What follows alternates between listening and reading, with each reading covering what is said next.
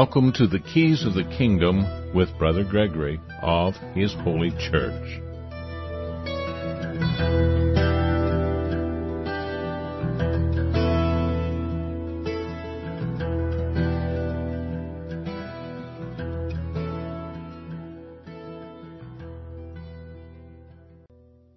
Well, welcome to Keys of the Kingdom, and I'm Brother Gregory, and we're going to be talking again about the Kingdom of God. And we've done a number of studies on Deuteronomy, and recently, and Deuteronomy 7, Deuteronomy 11, but there's also a lot of information that we have on Deuteronomy 16 and 17 and Deuteronomy 27.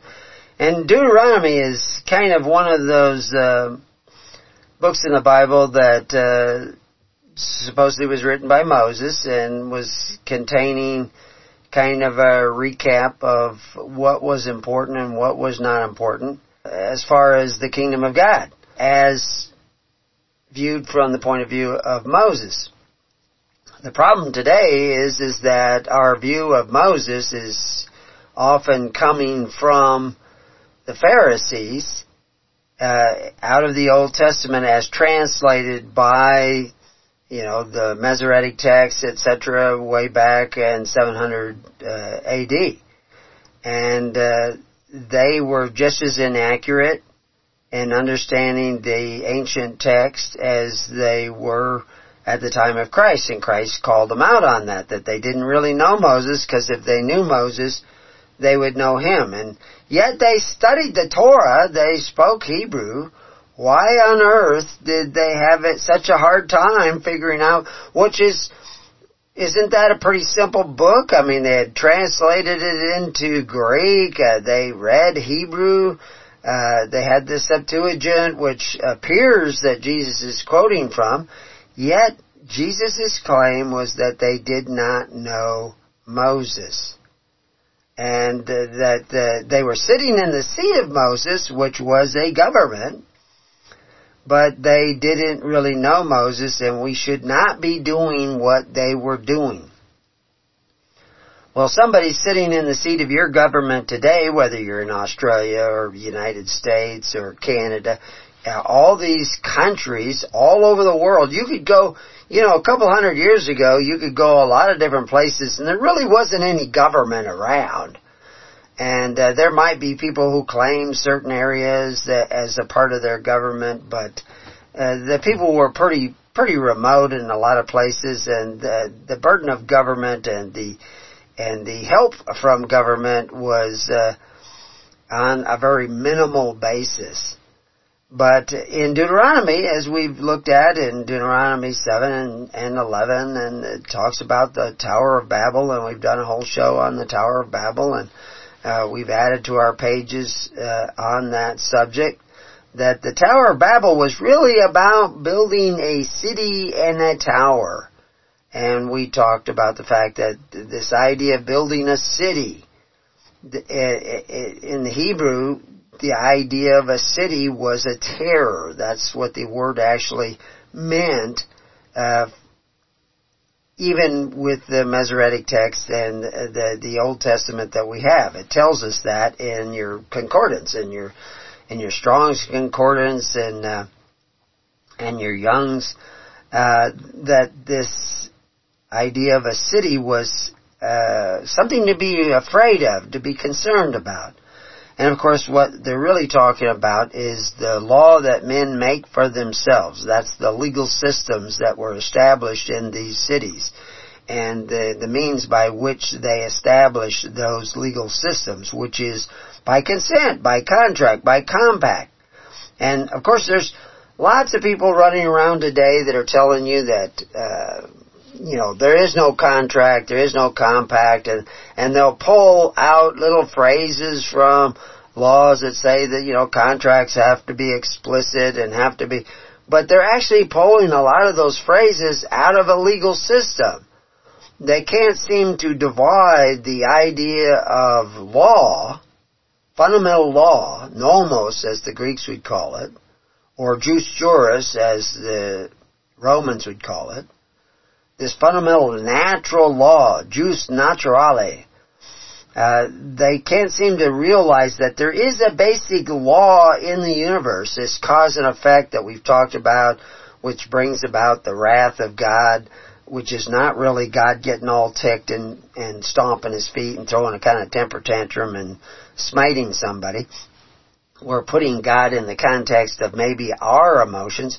I saw a video this week of people, it was a compilation of videos of people who just kind of throw a temper tantrum in a store, and they're just walking around the store, knocking stuff off the shelves, going up and down the aisles, like they got nothing better to do than just to mess things up because they're upset because their order was taking too long or whatever.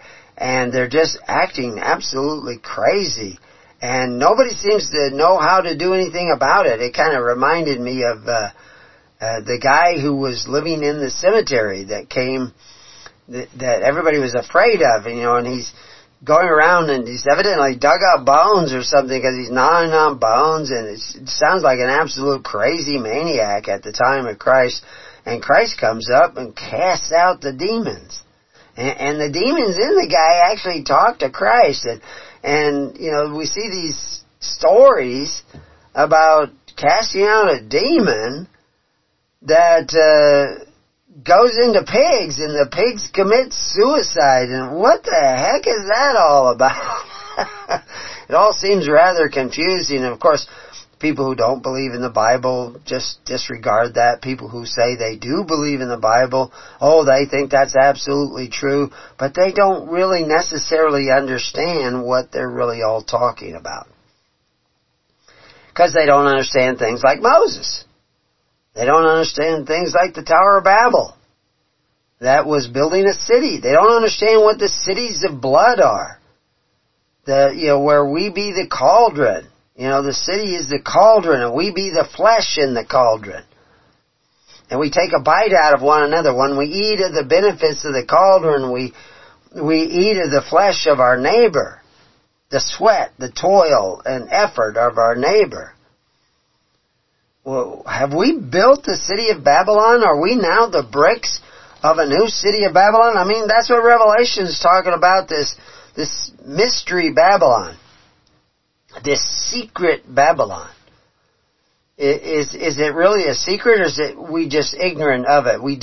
It's a secret to us because we don't see it, because we, like the Pharisees at the time, that they thought they knew Moses but did not, according to Christ, sat in darkness, where they couldn't see the truth right before them.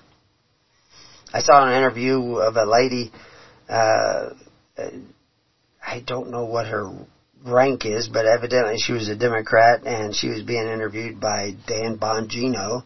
I think it's an old interview. But she was talking about corporations and the wealthy don't pay any taxes. 55 corporations pay 0 taxes. And evidently, Dan Bongino had done some research. He'd actually read the study that she was referring to.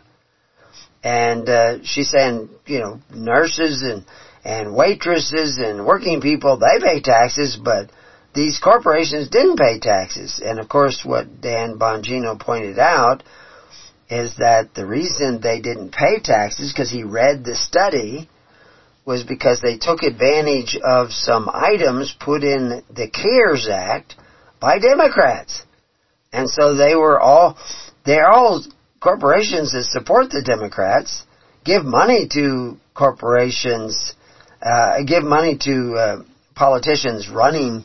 These corporations give money to politicians that are running for office, and they're giving it to Democrats who voted in these clauses in the CARES Act where they were able to not pay any taxes. It was only 55 corporations didn't pay any. I'm sure there were many more who paid less taxes because they took advantage of these clauses slipped into these tome-size bills that are being passed on a daily basis. I remember my own son who actually ran for political office. It was the farthest thing from his mind. He worked in a mill. And somebody said, you ought to run for office. And he thought, well, that's crazy. And, he did his prayer about it and wondered about it and pondered about it. And I stayed out of it. He was now in the system. He went into the system for a variety of reasons. We won't go into all that. But, if you get to know him, he comes to the Burning Bush Festival. You can ask him, have you come to the Burning Bush Festival, which is coming up in August 21st out here in Summer Lake, so you can come and have conversations we won't have on the phone. But anyway, he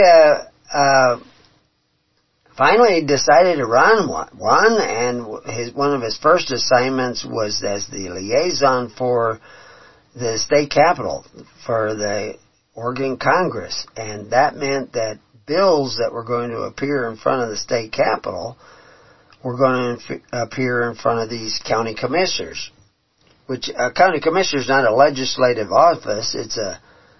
It's really supposed to be monitoring the budget of the county.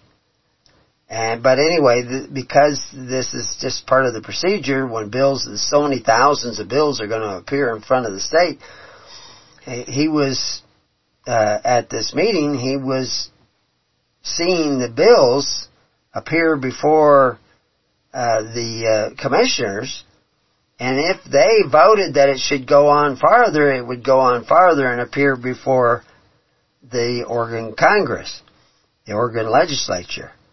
And so, that's what he was doing. Well, he did something different that the other people were doing.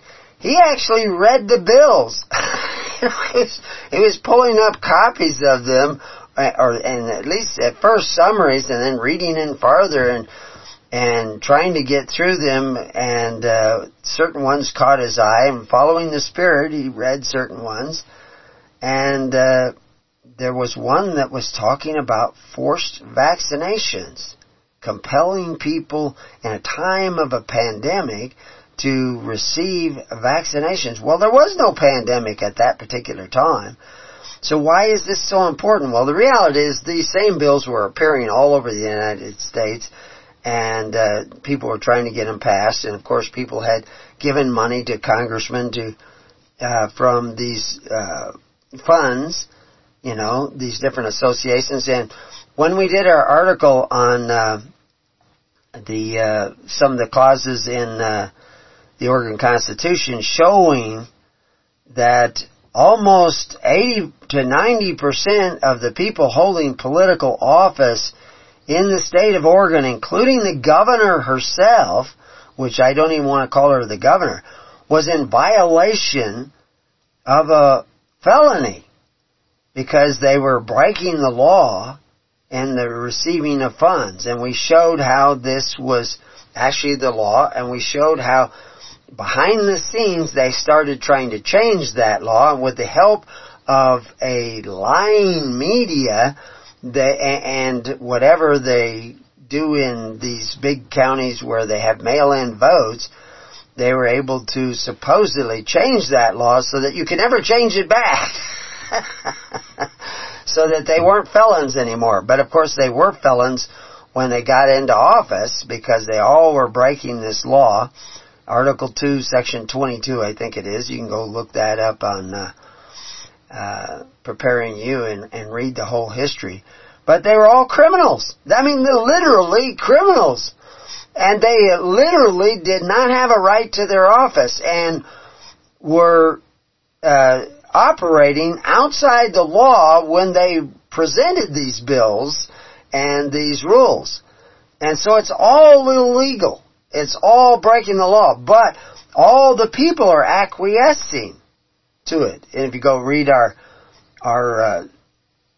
articles on the Constitution was illegal as well. This is according to attorneys and fundamental law books in the United States. The Constitution was not legally ratified because they already had a legal contract under the Articles of Confederation that they could not implement any changes in the Articles of Confederation unless they had not a majority vote, but unanimous agreement amongst the 13 colonies. And this was a principle that goes back to the original Declaration of Independence, the first draft, which we mentioned in a show recently, where Thomas Jefferson was calling out slavery and condemning it, and condemning the king for his promotion of slavery, and wanted to end slavery in America in the original Declaration of Independence. But he was forced to take that clause out by 2 states who did not agree with it. Of the 13 colonies, 11 of them wanted to take that out, were willing to not take it out, but leave it in, condemning slavery.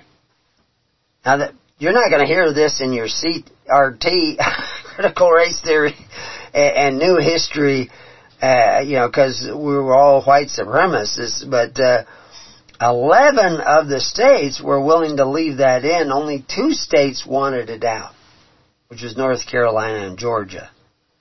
And they even had thoughts of ending slavery, but they just thought that we can't do it now because their economies were too dependent upon slavery.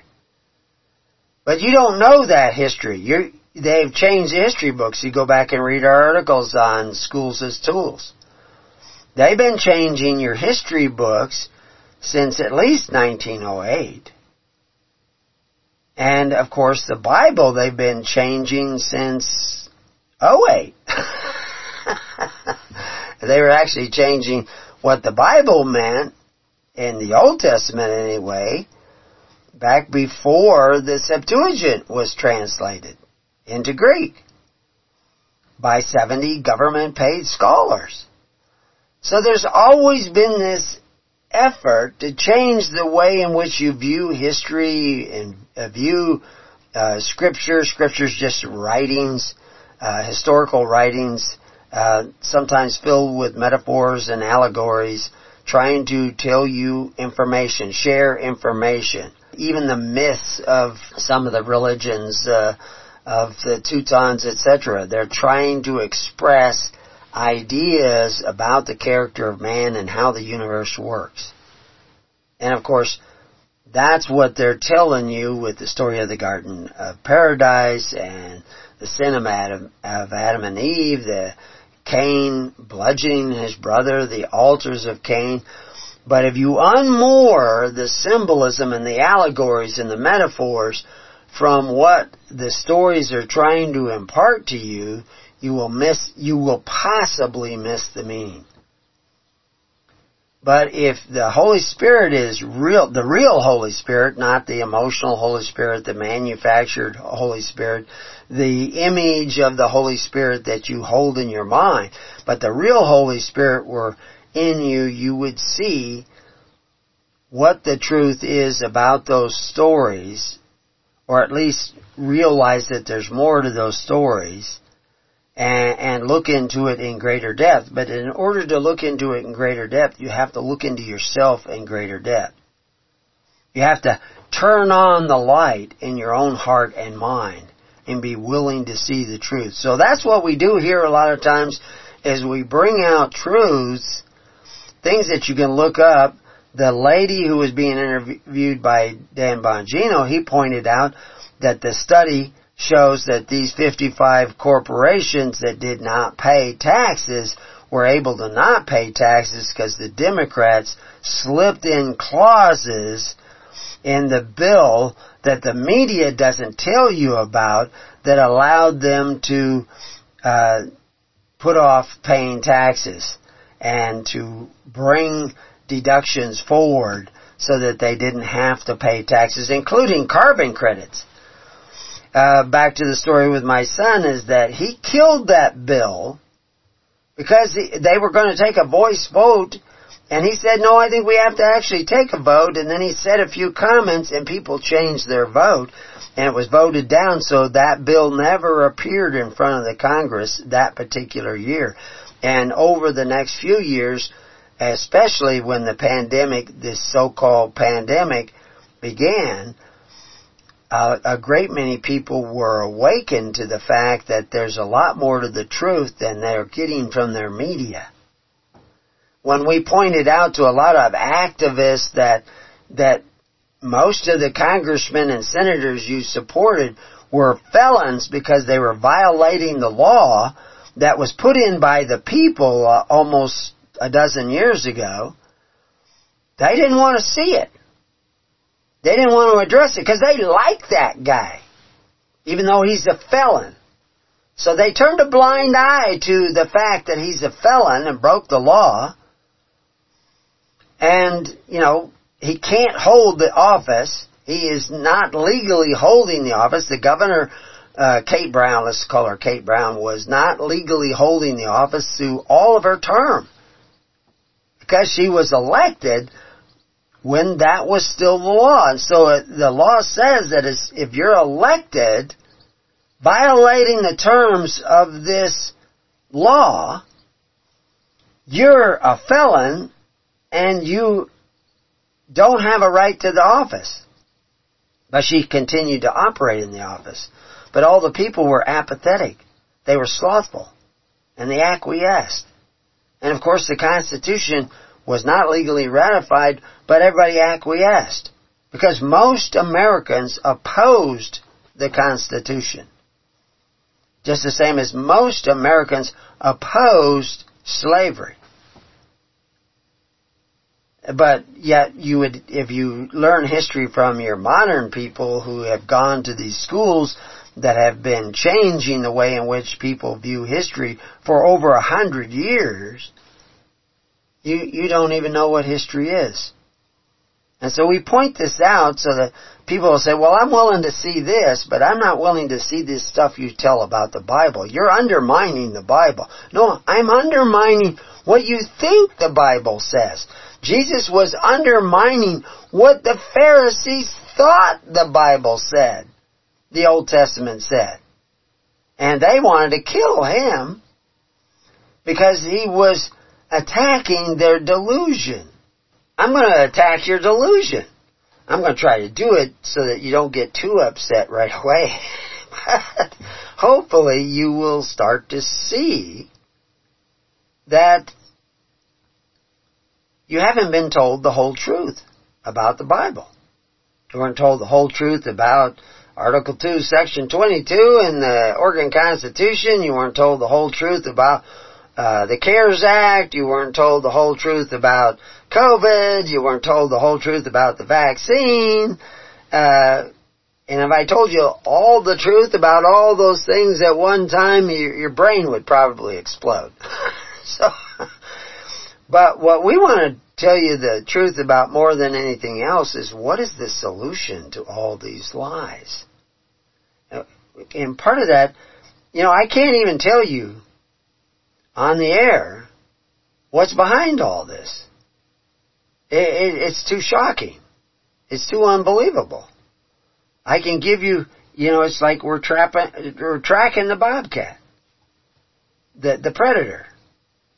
But we want to make sure nobody gets eaten.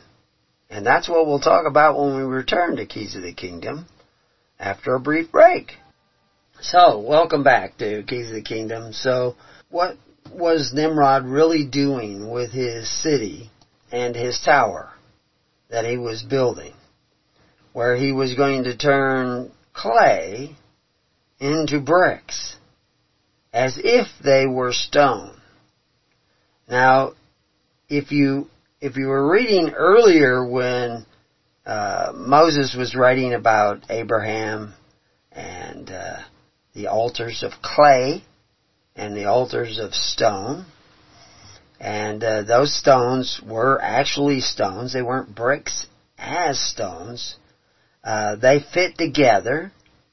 They weren't bound together by slime, as some translations will put it, which was, like this tar, this sticky stuff. That's not how they were bound together. But it was a system that he was creating so that he was known as a mighty provider instead of the Lord. And we have articles, if you go go to our article on Babylon and try to find out what Babylon is about. We have links to a lot of other articles that will tell you what he was doing and why he was doing it. That he was creating this system, and the people were enticed by this system, and they joined up. They came to Nimrod's city and to Nimrod's tower, and he turned clay into bricks as if they were stone, instead of the altars of Abraham and Moses, which were altars of clay and stone. That were the stone was to fit together without hewing it. The bricks fit together because you form the bricks, you fire them so they cannot change their shape, and then you use bricks as stones. These are all metaphors talking about a welfare state where Nimrod is a mighty provider instead of the Lord. Now, if you go look at your translations, it will say a mighty hunter before the Lord. But it actually really should be translated, and we show you in our articles on Nimrod. You can go read the articles. We show you the original Hebrew. We show you the letters of the Hebrew. We show you how the word is used everywhere else.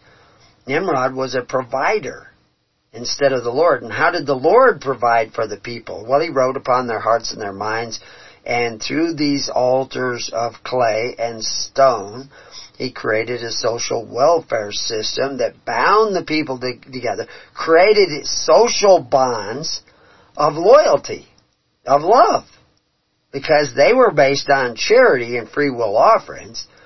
But the city and tower of Babylon are not going to be based on free will offerings. It's going to be based on forced offerings. And those forced offerings will provide welfare and the needs of the people. And this is what Nimrod was setting up. Just during the break, I added a link to a page that we've written a long time ago to try to bring the contents of the Bible into your reality, into understanding what is really going on behind the scenes. So we tell you what the metaphors are, what the allegories are. We show you how the Hebrew language or the Greek language in the New Testament is used in a certain way. I haven't really finished it. I almost never finish a page, but I just added a page this morning on the word praise. How many different words in the Greek and the Hebrew are translated into the single word praise? And are they always translated into the word praise? And why did the authors use different words and we just use this word praise? Are we losing something when we don't understand? Well, you won't lose anything if you're really led by the Holy Spirit, but if you're really born again and led by the Holy Spirit, you won't be doing works of iniquity. You will love the light, you will love the truth, and then when I attack the delusions of the world, you'll go like, yeah, that's true. I can see that's true. And that's the first step. It's not actually even a step, it's the first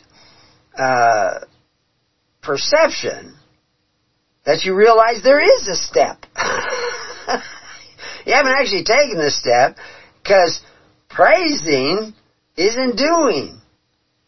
You know, like people talk about Jesus being the Son of God, or there's one phrase in John where he is the only begotten Son of God, and we'll look at that in greater detail at another time. But the reality is that a lot of the times you see the phrase Son of God in the New Testament, you're actually hearing from demons and the devil tempting God. And even when the angel supposedly says to Mary that you're going to have this son, and he will be called the Son of God. That's what it says. He will be called the Son of God. Now, I'm not saying he's not the Son of God, because you're all children of God, or you're supposed to be children of God, but you may not be obedient children of God. And so that may be an important factor, but we'll deal with that, and we do on a regular basis. But the reality is that we're all children of God. But this phrase, begotten Son of God, that seems pretty specific, that Jesus is actually begotten Son of God. Except for the word begotten there doesn't necessarily mean begotten. I mean, it could mean begotten.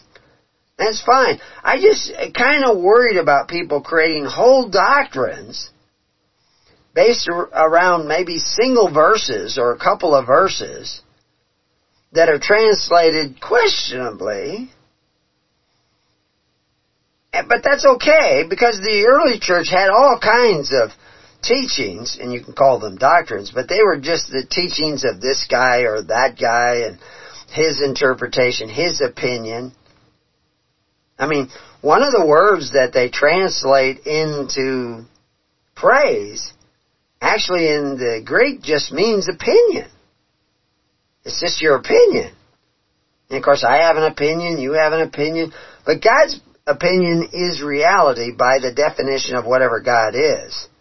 The God is. Paul tells us there are gods many. And of course, that takes us back, well, if there are gods many, or them that say they are gods, and they're saying that Jesus is the Son of God, was anybody else being called the Son of God at the time of Jesus? Was it just Jesus who was being called the Son of God? The Pharisees seemed to be so upset because some people were calling Jesus the Son of God. And when they asked him, he says, "Thou sayest it." Kind of his response was, "You say I'm God. They say I'm God." But the reality is there was another guy being called the Son of God. And he held a position much like Nimrod. It was Augustus Caesar.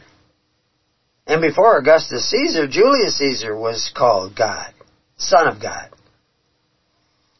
But he was called Son of God, really, that kind of came into place after they assassinated him.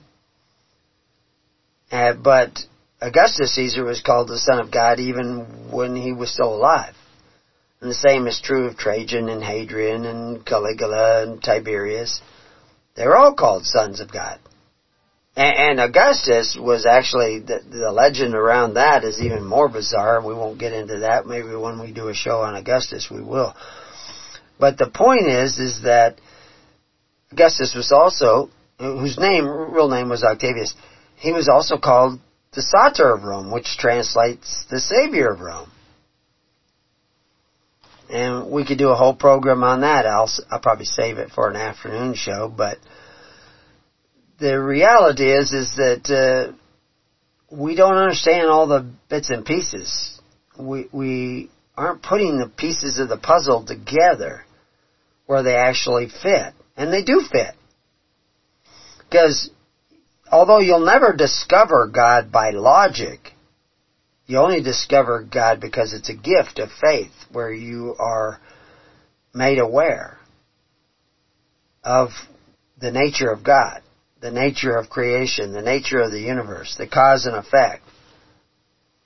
And you're only made aware because of the fact that you're eating of the tree of life again. You're eating of the Holy Spirit. The Holy Spirit is your comforter. But you have to really be born again of the Spirit. And there's many levels to that, but there's a lot of people running around out there that think they're born again. They'll even give you the date. But they're still workers of iniquity. So here I come along and try to show you what the works of iniquity are. Because Jesus said many people would be doing these works of iniquity and think they're Christians. I'm sure they think they're born again.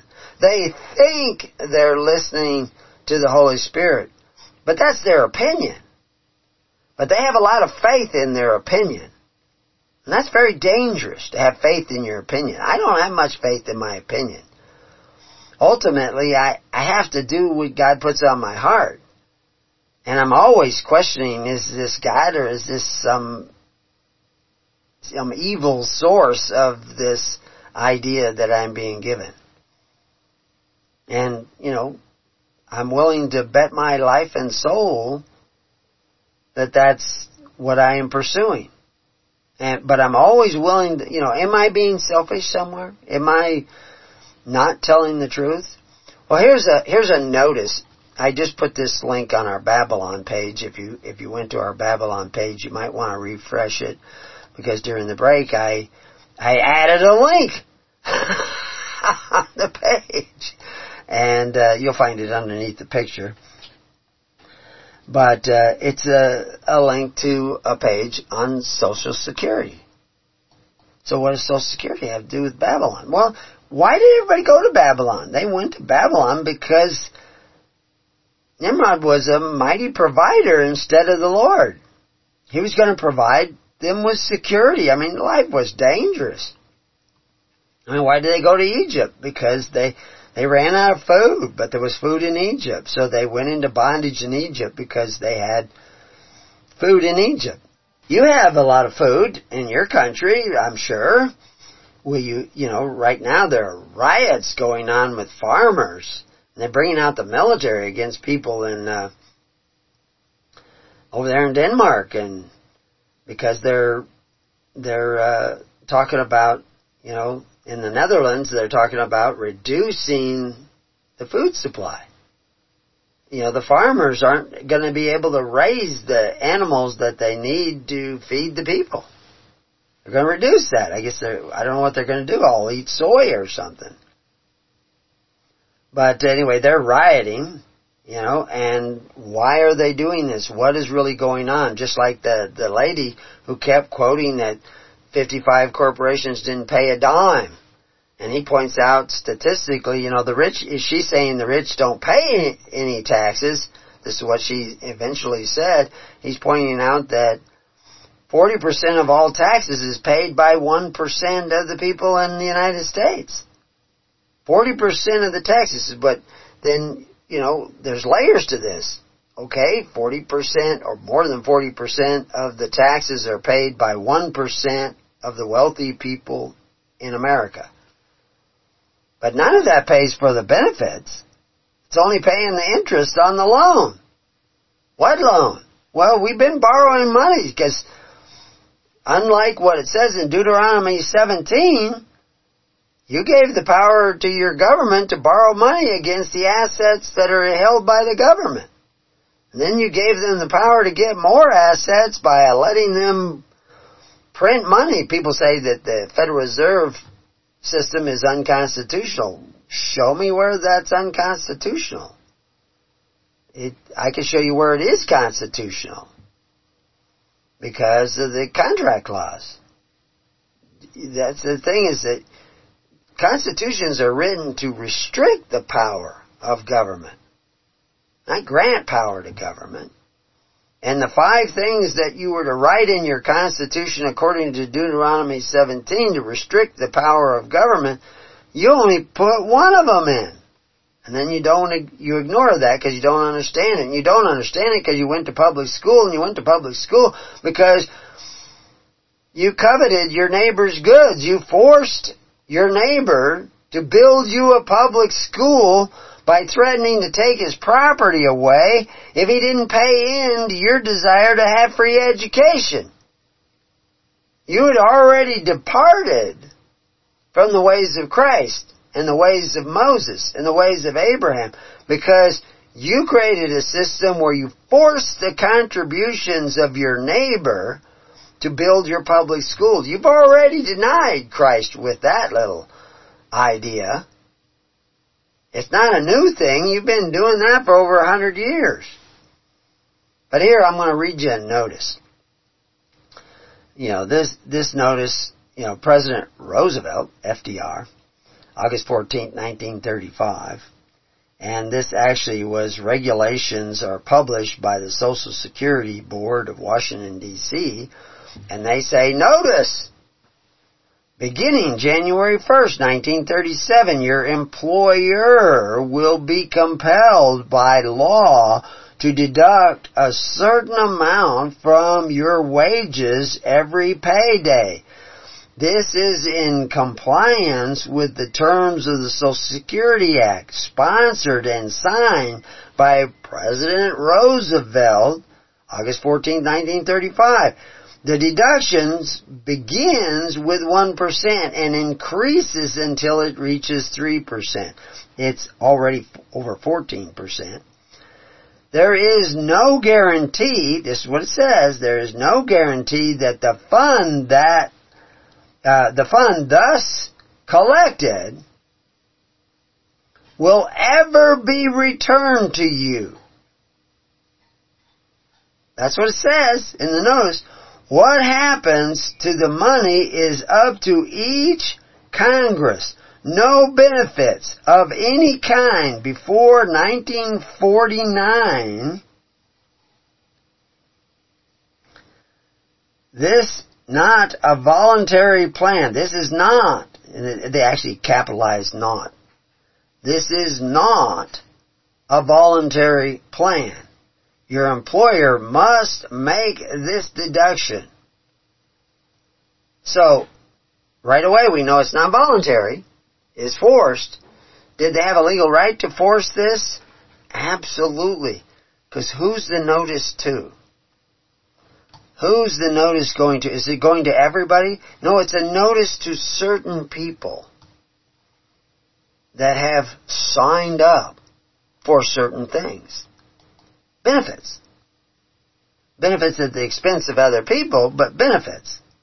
And they became surety for debt. You know, Thomas Sowell, who is an American economist and senior fellow at Stanford University's Hoover Institution, and author of over 28 books, I think it's over 29, maybe over 30 books by now, states, when your Social Security taxes get to Washington, they are spent right then and there. What preserves the illusion of a trust fund is that the Social Security system is given government bonds in exchange for the money that Congress takes and spends. But no matter what kind of accounting, sleight of hand you use, you cannot spend and save the same money.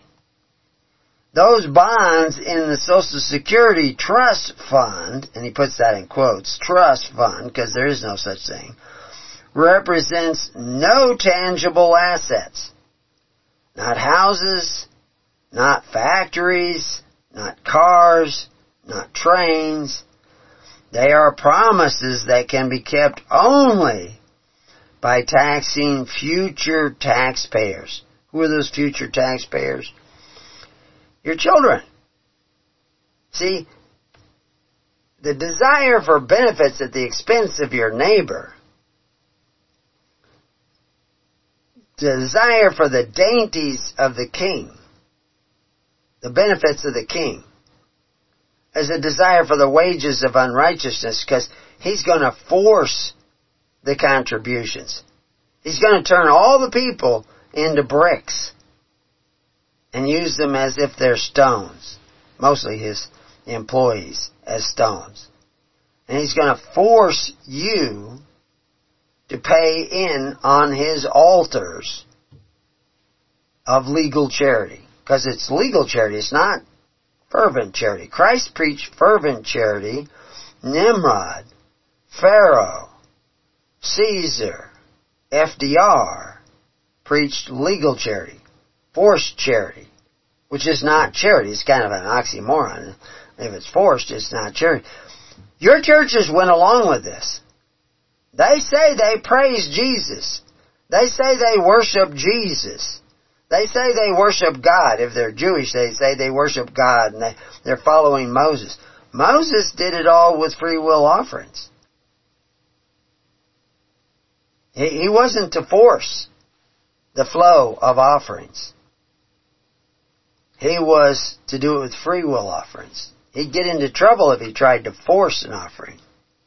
And of course we see Saul forced an offering, forced a sacrifice, for a good cause, but he forced a sacrifice.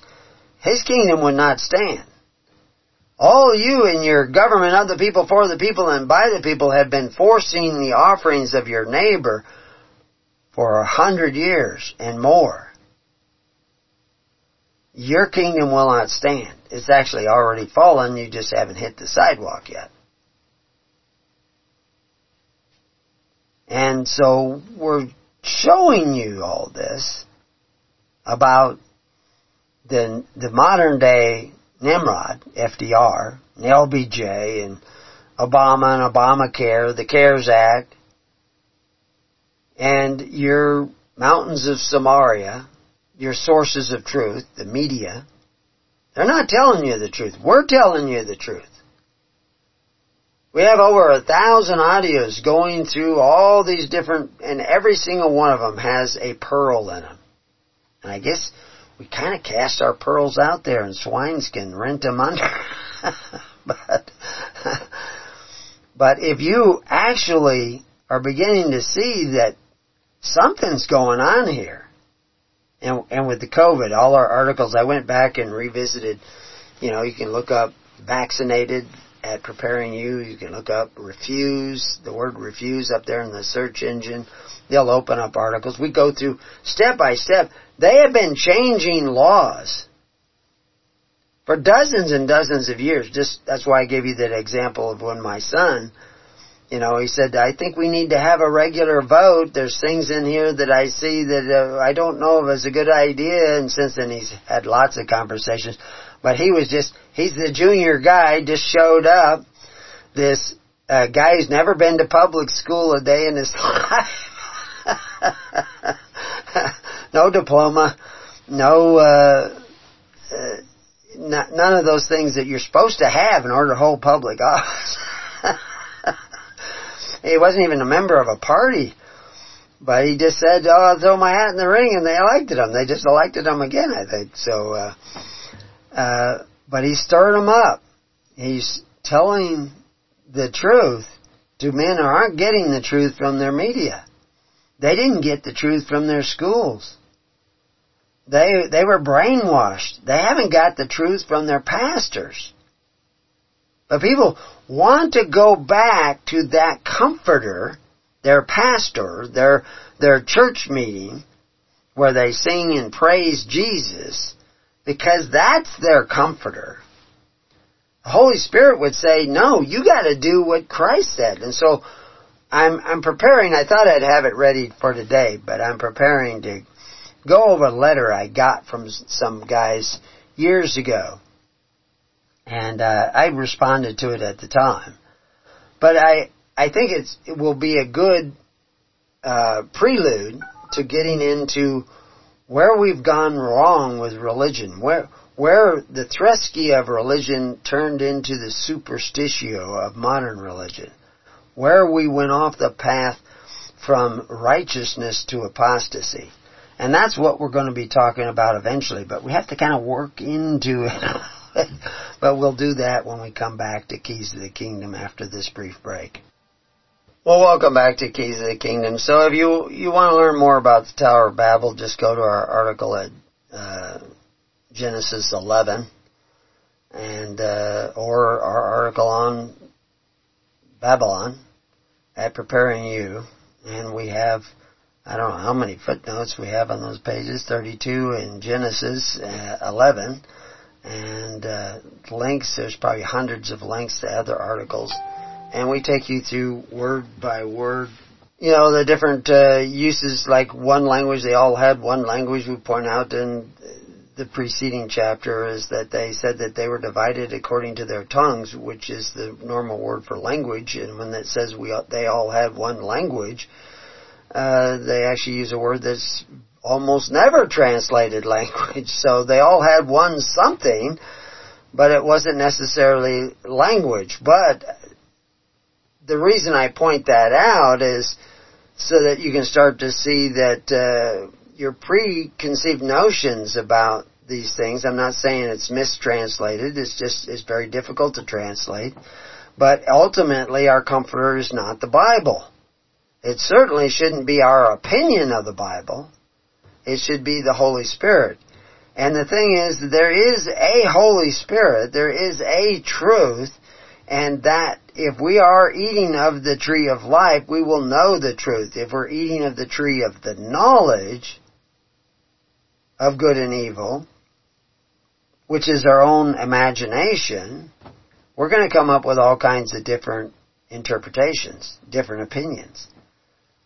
But the truth is the opinion of God. The truth of the Holy Spirit, it's one, and that should bring us into union. Our loyalty is not really to each other, but to the truth. This is why we see these statements, these proverbs almost, of Jesus talking about, that a man has to love the truth, basically, more than his own family, more than his own life. I don't think a lot of people are to that point. They love their doctrine. They love what they imagine to be true. But they don't really love the truth. And because of that, they sit in darkness. And when you sit in darkness, you can stumble over lots and lots of different things. And you won't even know what you're about to stumble over until you stumble on it. And, like during the whole COVID thing. I could see that there was something, but then I had to go look things up and show you scientific studies. All of that's available at Preparing You, where you can link to these actual studies. Because you could actually go and read the Suzuki studies, like the one Dr. Ryan Cole, I guess it is, was shocked that nobody was doing autopsies of people who died of COVID. Dr. Suzuki was. I knew about Dr. Suzuki doing these autopsies before I even knew there was a Ryan Cole. Not taken away from him. But he has hundreds of autopsies and came to all kinds of conclusions long before the vaccine. In the very early stages. I linked to his report. I've communicated with him, we've written back and forth. But he hasn't retired yet, so he can't speak up any more than the report that he was very careful not to say anything that might be considered anti-vax, but he warned. His warnings are all proving to be true. But he's not in the media. Because your mountains of Samaria, your source of truth, is not going to tell you the truth. We were telling you the truth before anybody even knew about it. And its only value is the fact that you can kind of see this unfold. You need to see the truth. You need to see the lies that you have accepted, the falsehoods that you have followed. You need to see that so that light will guide your footsteps. And not the darkness. You won't be lost in the darkness. Because you can't call me up and say, okay, what am I supposed to do next? I don't know. Holy Spirit doesn't tell me what you're supposed to do next.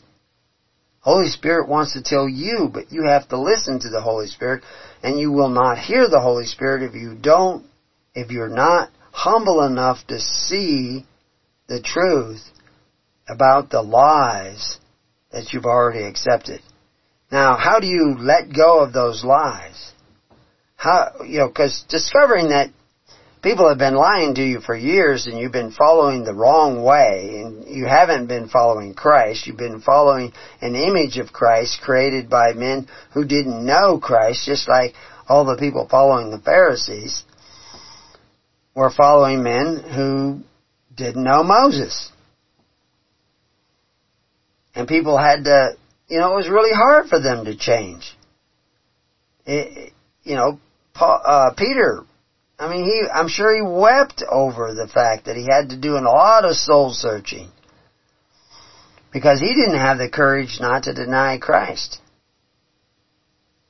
And in that process, he began to see more and more of the truth, and suddenly He's doing miracles. How is that possible? Well, it wasn't possible without soul searching. Without seeing the falsehoods that you have accepted and even promoted. When you see that you've done this wrong and these wicked things and followed after the ways of unrighteousness, now you have to repent of that. But how do you let go of the trauma of that knowledge? You have to forgive all the people that told you the lie.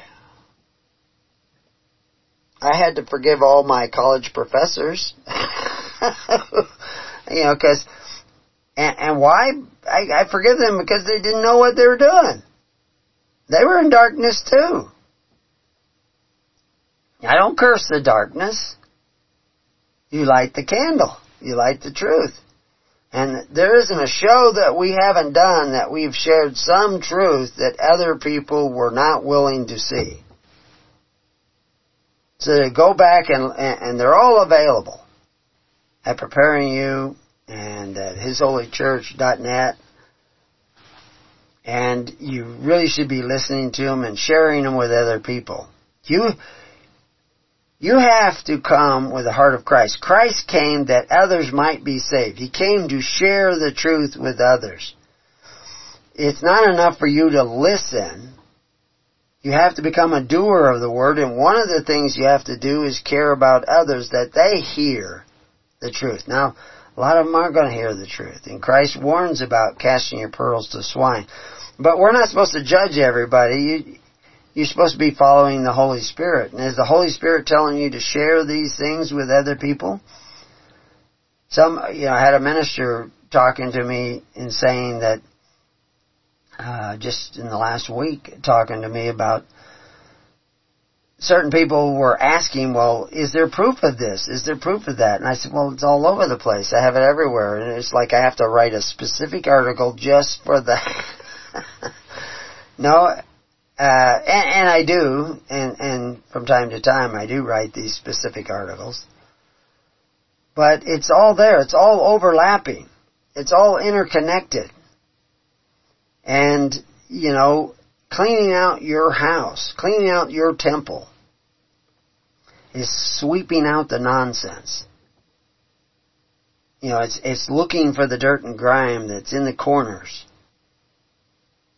And that's your journey. And we've made available lots of audios to kind of show you, but people are going to cling to their imagination.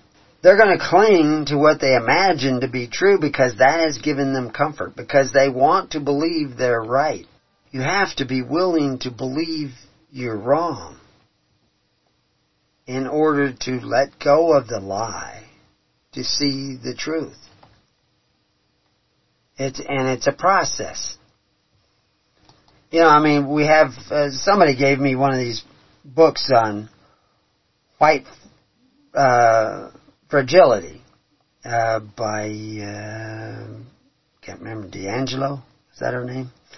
I've got it here in the article, I just pulled up the article.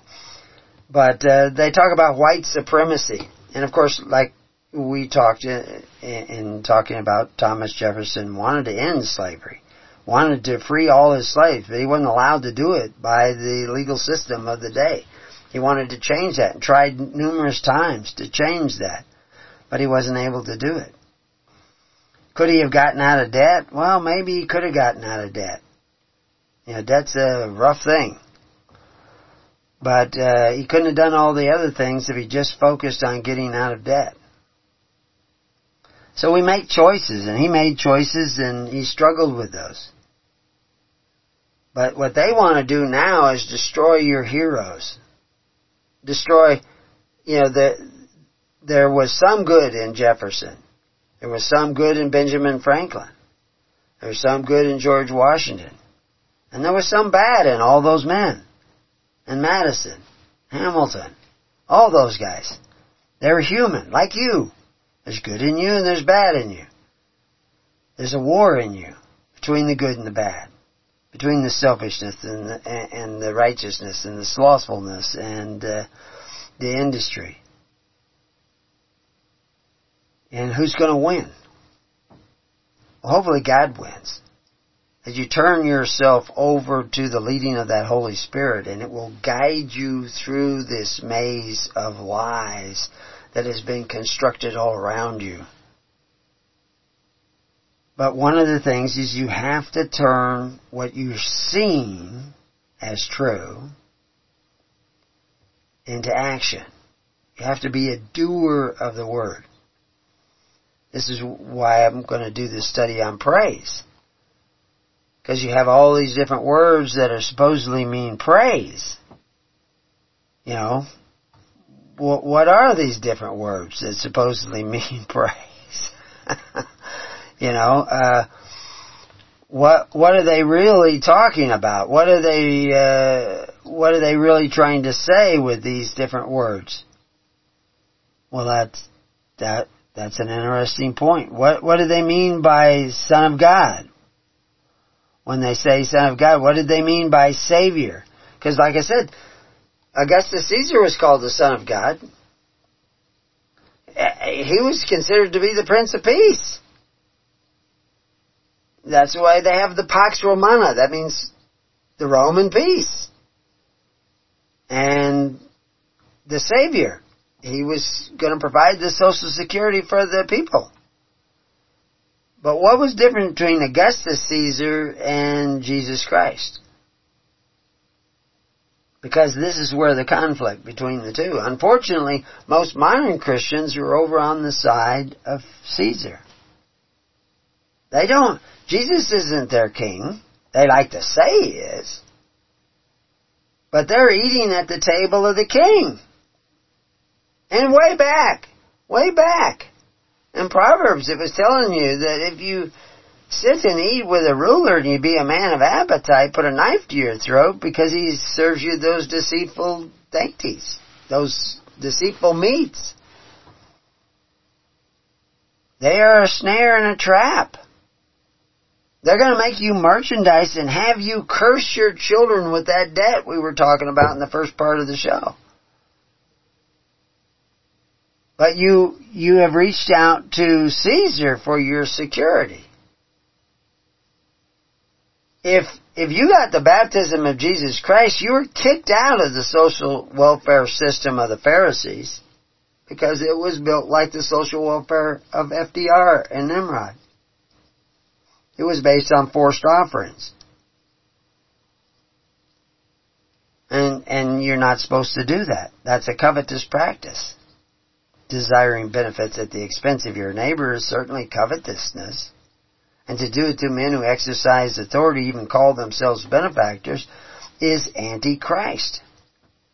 Yet every single church I know, almost, they all say it's okay to go to the government and apply for benefits. I have a friend who's a pastor, and he was hesitant about applying for Social Security when he was coming up to being 70 years old, 72 years old. And he didn't want to do it. But all his Christian children talked him into it. Yeah. Take the benefit. Take the benefit. And I'm not saying that you're condemned for taking the benefit. I'm saying you're condemned for not repenting and turning around and seeking the kingdom of God in His righteousness. And see, we got all these people that are saying that all you have to do is profess Jesus. Confess Jesus, they even say. But what's confession? You confess Him with your mouth, but do you confess Him with your deeds? Because we know the Nicolaitans don't confess Christ with their deeds. We know the error of Balaam is that they, with their deeds, they're going back into the confusion of Babylon. Because they're looking to Nimrod to provide them with their welfare and their benefit. But they get such good feelings when they go to church and sing their songs. And you know, I mean, it's not just women, it's not just men, you know, they talk about, you know, silly women creep into houses and fool silly women. I mean, women want to feel socially secure. It's a natural thing. and men, to some degree, too, want to feel socially secure. And they want guarantees. And so the government calls these entitlement programs, where you're entitled. I mean, like, how many people think that Social Security is an entitlement program? I could ask for a show of hands, but I can't see your hand. But I just read to you that their notice is that you're not entitled to anything. You're not entitled to any benefits. I can show you on that same page, Social Security at Preparing You. They're telling you, the Supreme Court says, you have no entitlement. They can continue to collect. Of course, what was 1% became 3%, became 5%, 7%, 14%. They can keep collecting from your labor because you're back in the bondage of Egypt. They can keep taking a portion of your labor. And you know, in the bondage of Egypt, 20% of your labor belonged to the government. That was the bondage of Egypt. And you say, well, we only have 14%. Well, 14% is the Social Security payment taken right off the top for everybody up until they've taken a certain amount each year. Then it rolls over to the same amount starting in the next year. But the reality is that they also take income tax. That's why you owe income tax. So you had 20% tax on your labor when you were in the bondage of Egypt. What are you paying now? Well, we know 14 right off the top in Social Security. But how much more? And then there's property tax and sales tax and state tax and gasoline tax. Yeah, I heard over 1 million barrels. Biden is supposedly, they're not restricting oil. They're not restricting drilling. It's the gas station people that are at the blame here. The fact that he even says that is just astounding that he gets away with that, and the media just lets him do it pretty much. But he just sold millions of barrels of oil to China from your strategic reserves. You're in the midst of a war right now, and the Republicans aren't going to save you. Your repentance and seeking the kingdom of God might save you. Because that's what Jesus said. That, you know, that's what John says, is that God sent Jesus that you might be saved. But if you're going to be condemned, if you're going to be destroyed, let it be unjustly. You don't want it to be destroyed justly. Saul fell on his own sword justly. He was going to lose his kingdom because he forced an offering. You guys have been forcing your neighbor to contribute to your welfare for over a century, and more every year. Your kingdom will not stand. You're in opposition to Christ because you're engaged in those covetous practices that Peter told you would make you merchandise, bring you back into the yoke of bondage, entangle you again in that yoke of bondage, which we show you how we do how this was done. So anyway, I did write more on my page on that, and I have audios there on that page as well down at the bottom on white fragility. But this idea of white supremacy. White supremacy, is generally this belief that white people constitute a superior race and should therefore dominate society, typically to the exclusion or detriment of other racial or ethnic groups. I don't know hardly any white supremacists. Most of the white people I know don't even think in those terms. But what does give you supremacy is righteousness, and it doesn't really give it to you. It's because you give it to God. There's a variety of ways in which people imagine they are superior to other people. And it may be based on race. It may be, race is kind of convenient because you don't have to wear a special uniform or tag. You can usually look at somebody and say, I think that person's black, or that person's Asian, or that person is, Filipino, because we have this look. So it's convenient for somebody who wants to put other people down to do it with race. And they do it regularly with race. But you can do it with tribes, you can do it with political parties, Cain did it with Abel. But you can't say that was racist. But he thought he was superior enough to clunk his brother, to force his brother out of the way so that he would be superior. The Armenians and the Turks do it, the Japanese and the Koreans, the Japanese and the Chinese. Of course, there's the Holocaust, which I don't really think they talk about the Jewish Holocaust, but that's a racist statement to begin with, because gypsies also died. The people of Roma, that were, they had prided themselves in not being a part of any country. They were kind of their own nomadic people throughout Europe. They were rounded up. Of course, dissidents were rounded up, and lots of people did die. But even more died with the communists, both in the Soviet Union and the Road of Bones, and the Cultural Revolution of Mao. Millions of people died. Or you can go to, Africa and the Hutu and other people killing each other with machetes. There's always somebody who thinks he's superior to somebody else. And where does that start? Well, it starts with the idea that you have a right to force your neighbor to pay property tax so that you can have free school or free cemetery. You wanted grass on your grandfather's grave.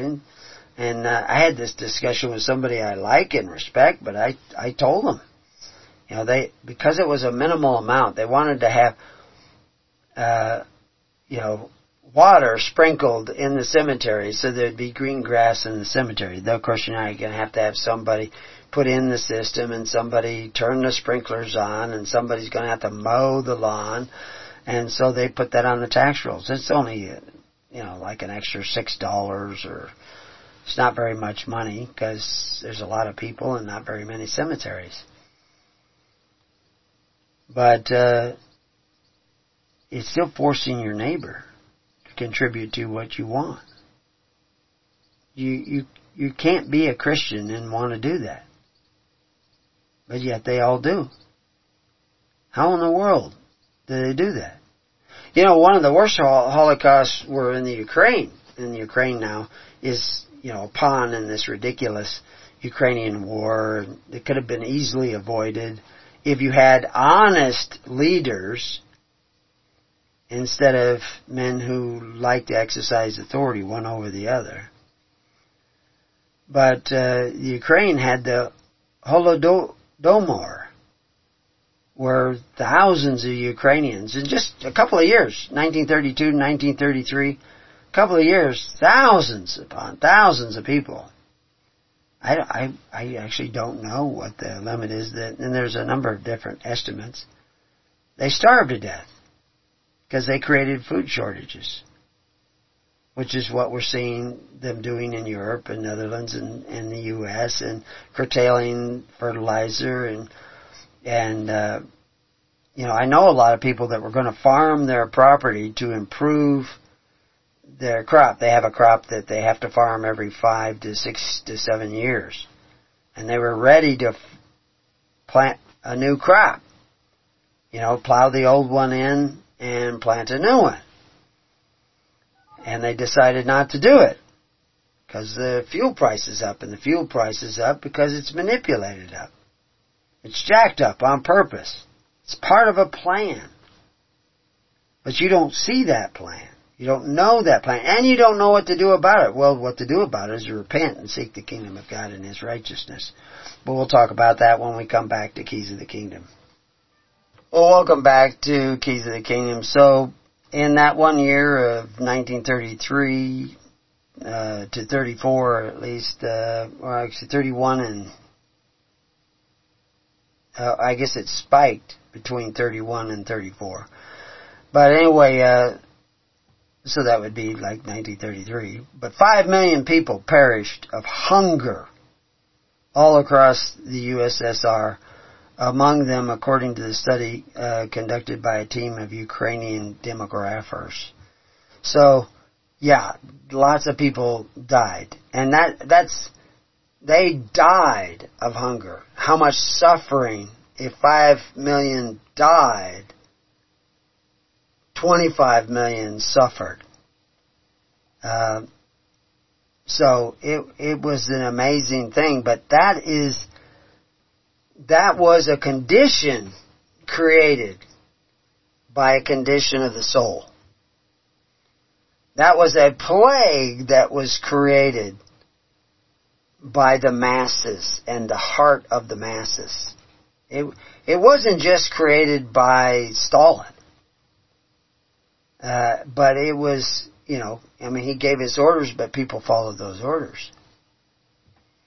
And they did a stupid thing. It's like, I'll give you an example of it that's just going on right now. In a number of cities, they have passed rent control bills because rent's too high and these money-grubbing landlords are trying to... But what normally when they pass a rent control bill, and I should say normally, in some cases, they have the good sense... Or if they really had good sense, they wouldn't pass rent control bills. But they had the good sense to say that the rent control is not on future building projects. So you could actually go and build a new apartment complex or a new housing development, and they will not be subject to the rent control. And of course that motivates people to borrow the money to reinvest, to build more housing. But if you impose the rent control on building more housing, so that even if you built a house, you could not rent it for what you need to rent it for in order to pay back the loan, or to pay the construction workers, or pay for the materials. And so building new housing stops. I mean, it's just common sense. It's just going to stop. And it does. Every place they've done this. And when you point it out, the people go like, no, I'm doing what's best for our people. No, you're not. It's like the woman who kept saying that, even though faced with the fact that 40% of the taxes are paid by 1% of the wealthy, 1% of the people who are the top 1% of earners. And the reality is that there's so many layers to our mistakes that there's no going back. So what is the solution? And of course we should spend this last half hour on talking about the solution, because we have our own Holodomor coming up.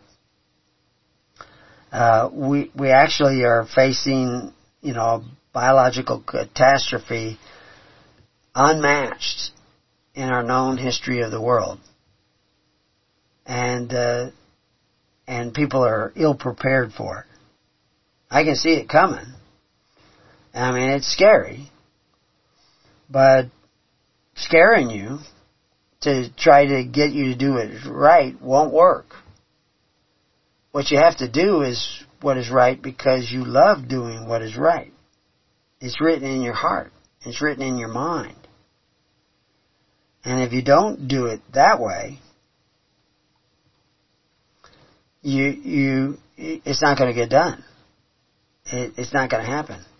Putting your life, your comfort, your convenience before the life of another is an act of supremacy or superiority that the law of nature finds unforgivable. There will be a cause and effect. This is what condemns you. This is why Christ says you lay down your life for your fellow man. So people come to me and they say, well, how do I get free? How do I, because they see they're in the bondage of Egypt. It's pretty undeniable. So, they want to get free. They'll fill out some paperwork and they'll file some papers and we have paperwork here at the church. We call it a Sacred Purpose Trust form. What is it? It's that you recognize what Christ was actually doing, what Moses was actually doing, what Abraham was actually doing. Where they were setting up a system of social welfare that operated on charity. The same word charity is also translated love. So it's a social welfare system that operates on love for one another. Where you don't put your life, your comfort, your convenience before the life of others. You actually will equally, if not more than equally. I mean, how many people would lay down their life to save their child? Well, that's good. That's the nature of Christ. Christ is going to lay down His life for you. That is coming in the name of Christ. If you're putting your life, your comfort, your convenience before the life of others, that's not coming in the name of Christ. Whether you use the word Yeshua or Yahashua or Yadevai, you're still not coming in His name. Because you're not coming in His character. So yeah, we have paperwork. We should call it underwear. We have an article. You look up our article on breeches. Go to Preparing You and search the word breeches. And you'll find out why the people were supposed to sew the undergarments, the breeches of the Levites. It doesn't have anything to do with needle and thread and linen and stuff like that. They say linen. But those are metaphors. They're all metaphors for something. You know how you make linen? Did you know that you can't make linen unless you baptize it first? Oh, what? What? What did he say? Baptized linen? No, you grow flax. This is, I have all this stuff floating around in my head somewhere. But God says, tell them the story about flax. Flax, you grow flax up. And flax is beautiful when it grows up. It's green. It grows up like in North Dakota. I've been in the flax fields in North Dakota. And when it blossoms, the blossoms are blue. At least all the flax I ever saw. And when the wind blows, which it always does in North Dakota, and it's like an ocean of blue where the waves flow over the field and you see this like blue waves in green as the flax grows. So anyway, you go and harvest the flax. Now, they were growing that for the seed oil, to get linseed oil, but if you were harvesting it for the cloth, you cut that linen and then you have to soak it in like a water. And the water will turn black, and what you're doing is allowing the bacteria to break down the cellulose that's around it. And if you do it right, then you take it out and you lay it out on a field and you dry it, and then you hackle it. You beat it. And actually just saw a video this week where somebody was doing that. I don't know why I saw that, but it just came across. And I've hackled the flax to make linen thread, and then spun it into thread. I never had enough to weave into cloth, but I have woven other materials into cloth. But there's a process. The warp and weft of the kingdom requires this weaving of certain characteristics into your society. And putting your life, your comfort, and your convenience before the life of others is going to undermine the cloth of your society, the nature of your society. In order to build the social bonds of a free society, you have to put the life, the comfort, and convenience of your neighbor before your own, or at least equal to your own. And that's going to take a little bit of hackling. You're going to get beat up in that process a little bit. It's going to be difficult. But hopefully what doesn't kill you makes you stronger. And so The design of the social welfare system of the kingdom of God is based on personal sacrifice as a matter of free will choice. That's why they talk about free will offerings in the Old Testament, and why they talk about charity in the New Testament, and why they talk about forced offerings destroying the kingdom of Saul and Nimrod, forcing the offerings of his people, destroying that, and why Polybius said 150 years before John the Baptist that the masses with an appetite for benefits and the habit of receiving them by the rule at the expense of others institute the rule of force and violence and degenerate.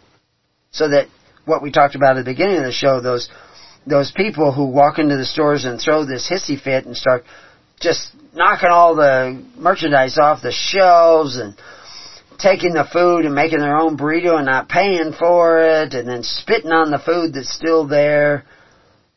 They're savages.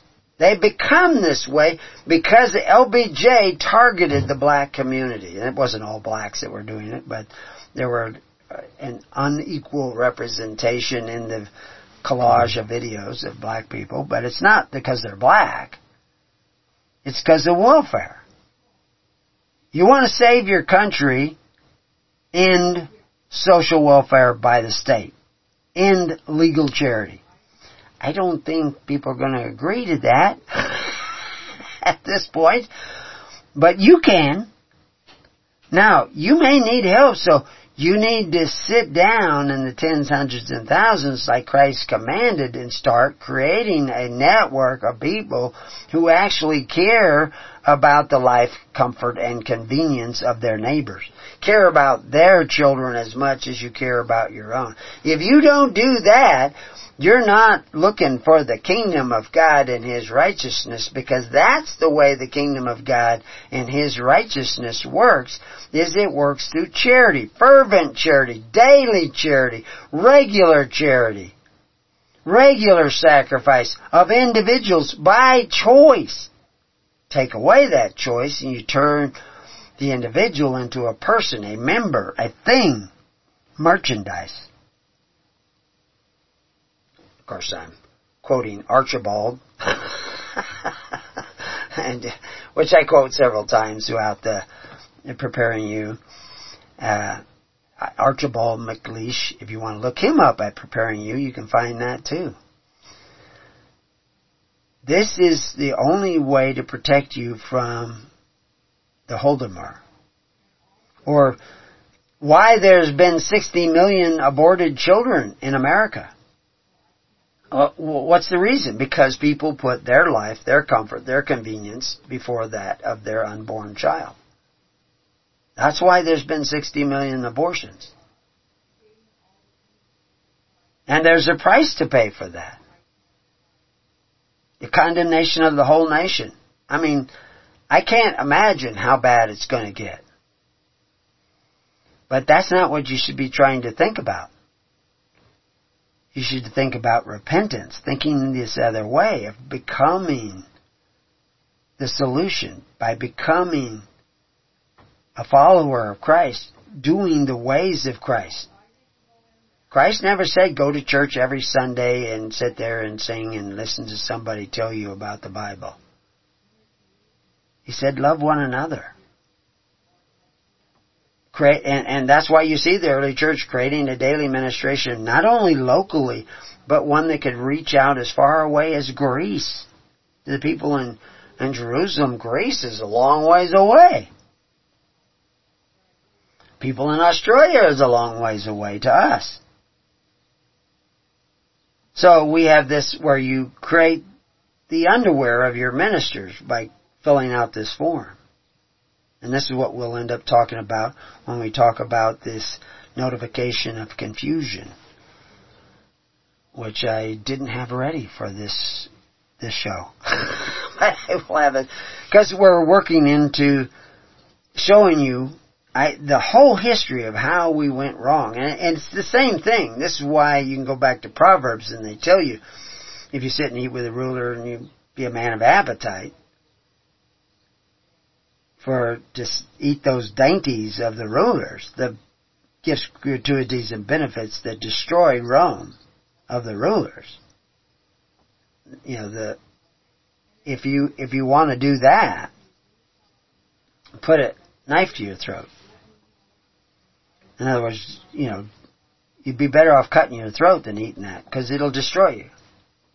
It degenerate you. It will alter you. It will make you blind.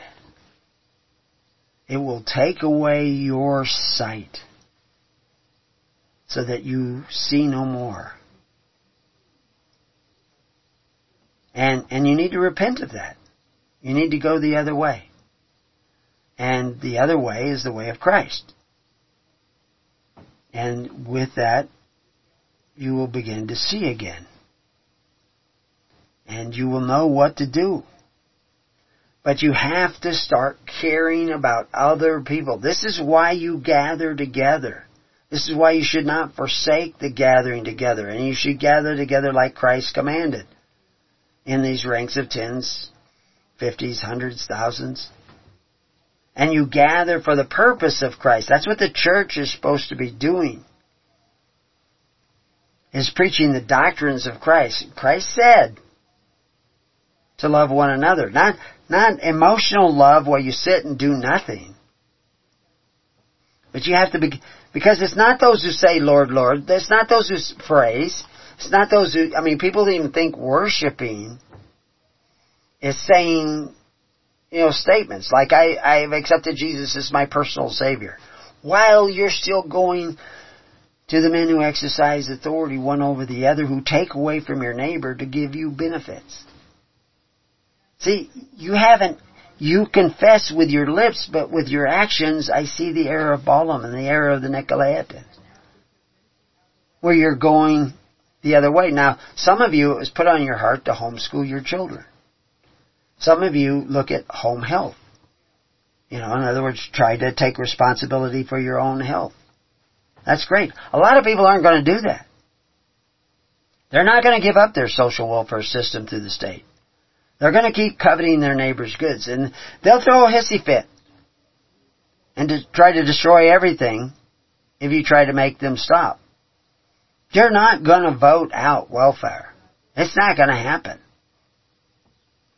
until we have our own Holodomor, our own starvation, our own die-off. And it won't be, 5 million people. It could be as many as 5 billion people. And it's already started. But it's going to ramp up. And, I may not see the end of it. I don't know how long it'll take. I'm not going to give you predictions of that. It's not important. What's important is that in this moment, you turn around your thinking. Start going the other way.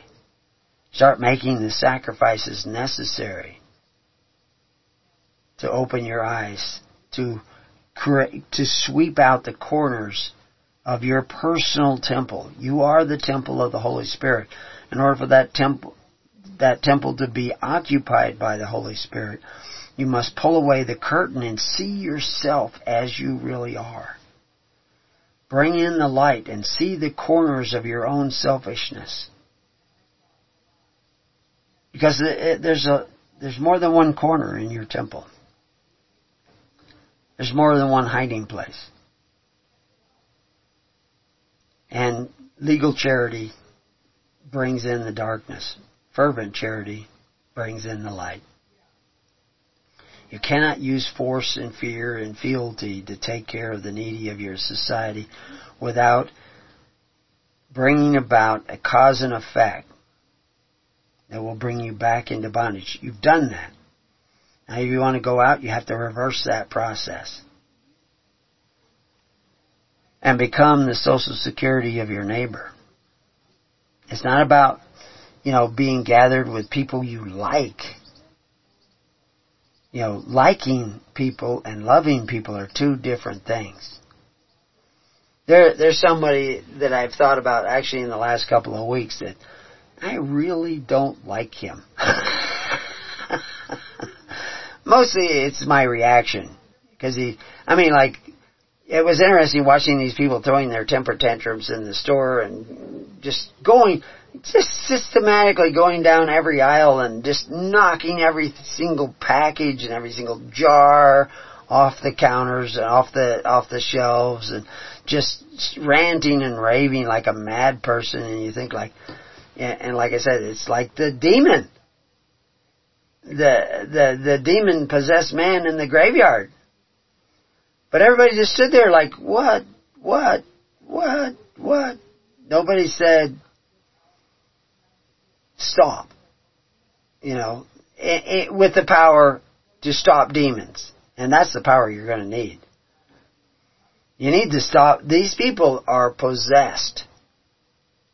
Because they've rejected every bit of light and they've become a habitation of darkness. Hell is empty. All the demons are here. I think Shakespeare said that. But it's going to get worse. So you need to put on the full armor of God, which is spiritual armor, and that means that you have to be willing to sacrifice your personal comfort, even your personal life, for the welfare of others. And it starts so small.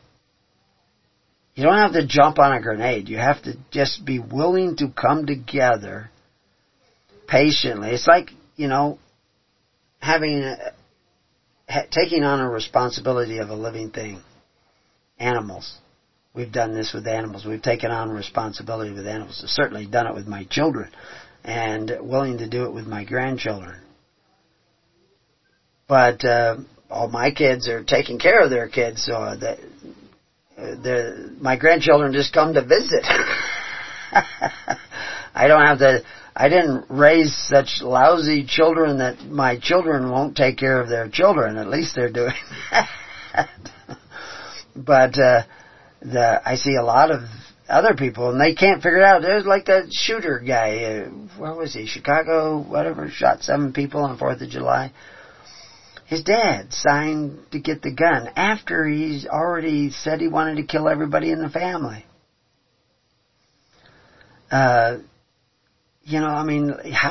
far from reality do you have to be to do that?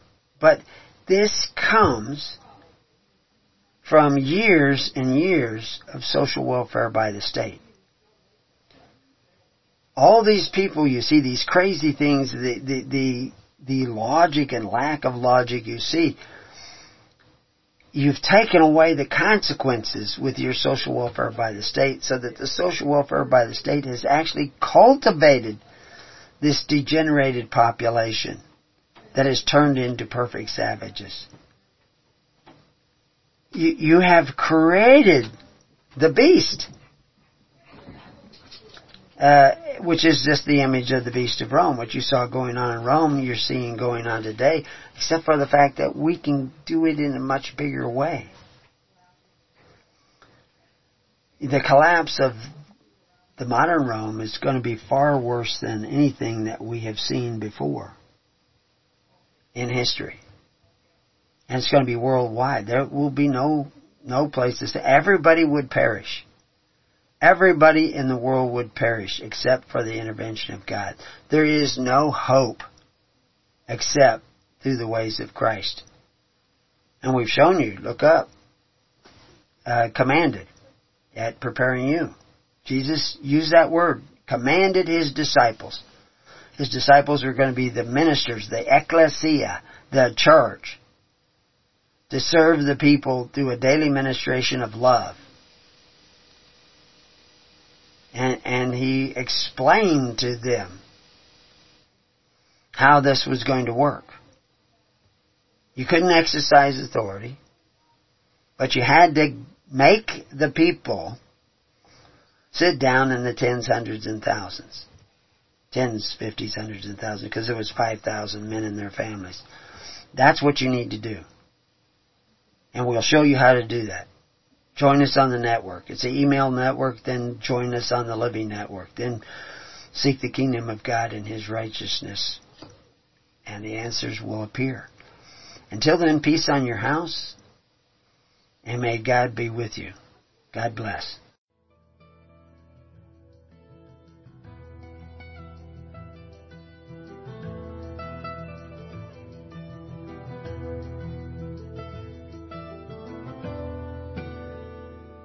You have been listening to The Keys of the Kingdom with Brother Gregory of His Holy Church. For more information on the educational ministry provided by His Holy Church and Brother Gregory, including services, counseling, lectures, books, and other audio materials, please write to His Church at Summer Lake, Box 10, Summer Lake, Oregon, 97640. You can also find us on the web at www.hisholychurch.net.